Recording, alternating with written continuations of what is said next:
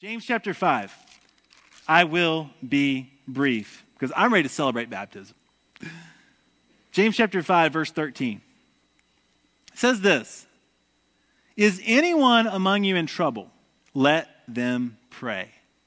Is anyone happy? Let them sing songs of praise. Is anyone among you sick?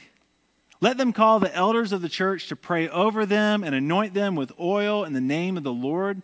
And the prayer offered in faith will make the sick person well.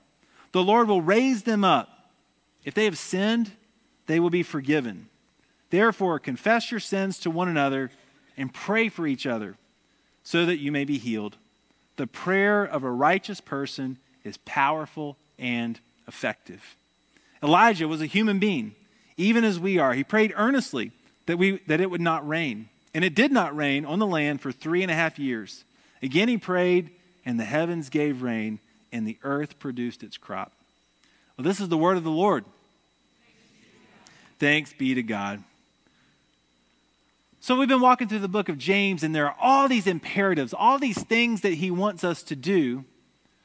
But as I've said time and time again, James understands that what we do only happens through the power of the Holy Spirit at work in our life. He's calling us to do these things, but he's working under the assumption that we are participating and partnering with God in this way to live. And that's never been more clear than when he closes this letter that has so many imperatives about how to live and so many life hacks for how to be wise in the world. He closes this letter reminding us of the importance of prayer. He says prayer is powerful and effective. Prayer accomplishes something. Prayer connects you to God.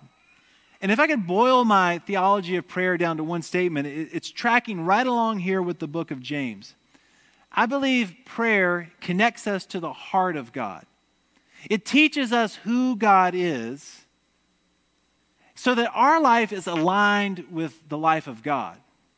Primarily, prayer connects us to the heart of God. It aligns our life with the life of God, and it moves the hand of God. It moves the hand of God so that we have the opportunity to partner and to participate with what God is doing in the world. Our prayers, according to James and according to all of Scripture, are powerful and effective. When we come to the Lord in prayer, we join with who God is, and we partner with God in what He wants to do in the world. Prayer moves the hand of God, but it begins with the person praying, connecting with the heart of God. I want to share just a few things that I've learned about prayer. First of all, one of the things I see here is so often we come to prayer when we're in a desperate situation, when we're in a tight spot. I'm always amazed at how I'm flipping through the TV and something terrible has happened, something awful has happened, something tragic. And someone, a TV personality who I didn't even think knew how to spell prayer, all of a sudden they're talking about their thoughts and their prayers, being with people in the midst of this situation. It reminds me that so often we go to prayer as a last resort. We go to prayer when things are out of control or when we're desperate or when we don't know where to turn. And the tragedy is prayer is an invitation to connect with the heart of God all the time. Not just when the need is most acute and most felt, but all the time. We're invited to be in the presence of God daily and regularly. I hear what James is saying here. This is the heart of what he's saying when he says, is anyone in trouble? Okay, that's the time when you're flipping through the channels and something terrible's happened and you get a terrible push notification on your phone and tragedy has struck. And is anyone in trouble? Well, let him pray. But then James says, is anyone happy? Is anyone dedicating a baby? Is anyone here to see some new believers be baptized? Well, here are these moments when we're happy, when we're joyful. And in the same breath, James is saying we connect with the heart of God in the bad times and the good times. In the best of times and in the worst of times, we can be in communion with God. We don't have to wait until something goes wrong to be in prayer. What happens? What happens when we pray? First of all, let me just share three things. Prayer is not about doing, but about being. And that's funny in a sermon on James, because so much about James is about doing. Get this done. Tame your tongue. Put your faith into action. But he closes his letter out with this emphasis on the divine. He closes this letter out with this call to look upward and to be reminded that in this world of efficiency that we live in, and we do live in a world that puts deadlines on us, don't we? You were hired to do a job. Those of you that are working, you were hired to do a job. You had certain skills. You had a resume that fit with what this company was looking for. And they expect you to show up on time. And they expect you to work until it's time to leave. And they expect you to do stuff, to get stuff done, to return emails, to come up with solutions. What if you walked into work on Monday and you told your boss, you know what, today is a day where I'm just going to be. I'm just going to be. I just want you to enjoy my presence here in this workplace. We live in a world of doing. We live in a world of efficiency. We live in a world where we've got to get stuff done. But prayer is not about doing. It's about being. It's about this invitation to be in the presence of God. And who embodied that better than Jesus? Luke chapter 5 says this, "Yet the news about Jesus spread all the more. Crowds of people came near him to be healed of their sicknesses, but Jesus often withdrew to lonely places and prayed." Think about that. Jesus, you got a job to do. You're on mission from the Father. You've got people to heal, teachings to give, the kingdom of God to advance. And so all these people come out and they're sick and they want Jesus to heal them.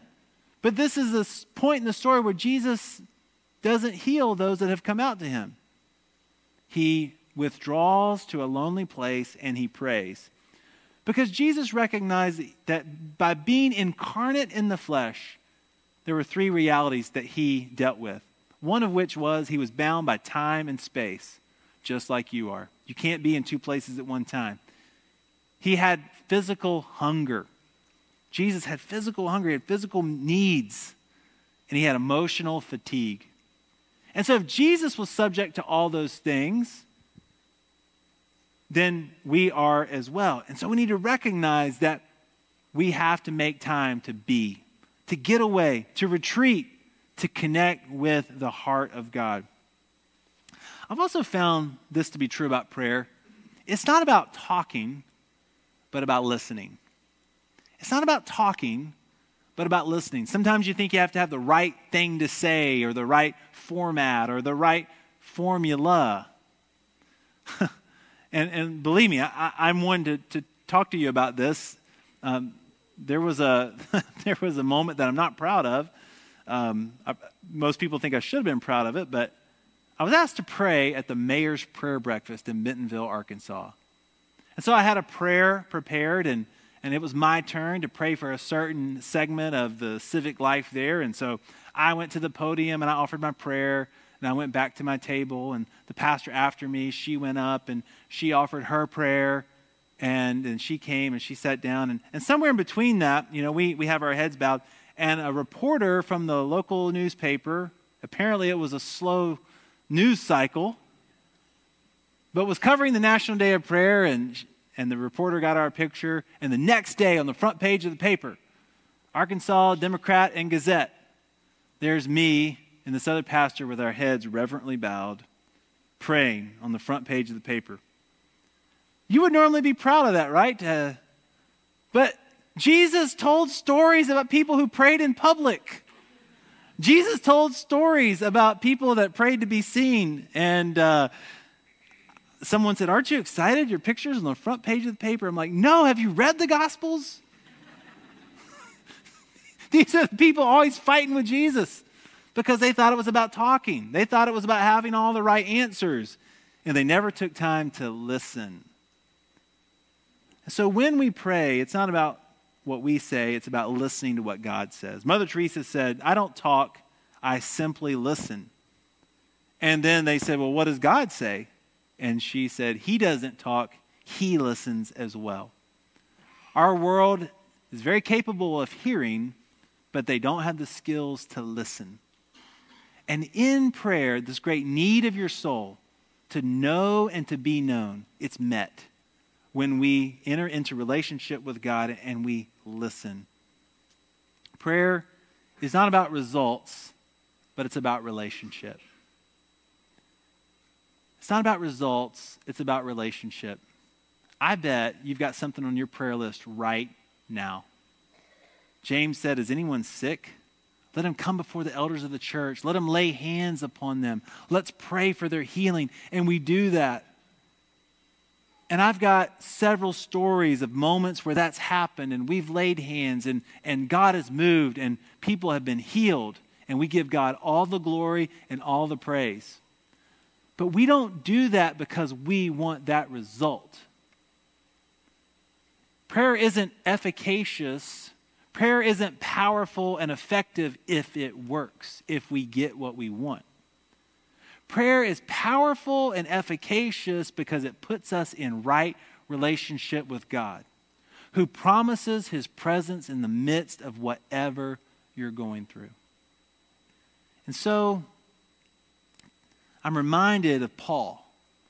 In Corinthians, he had a thorn in his flesh.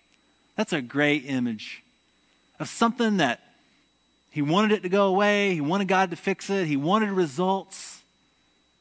And God did not do what Paul prayed for God to do. But what Paul ultimately concludes in that moment is that God came to him and said, Paul, my power is made perfect in your weakness.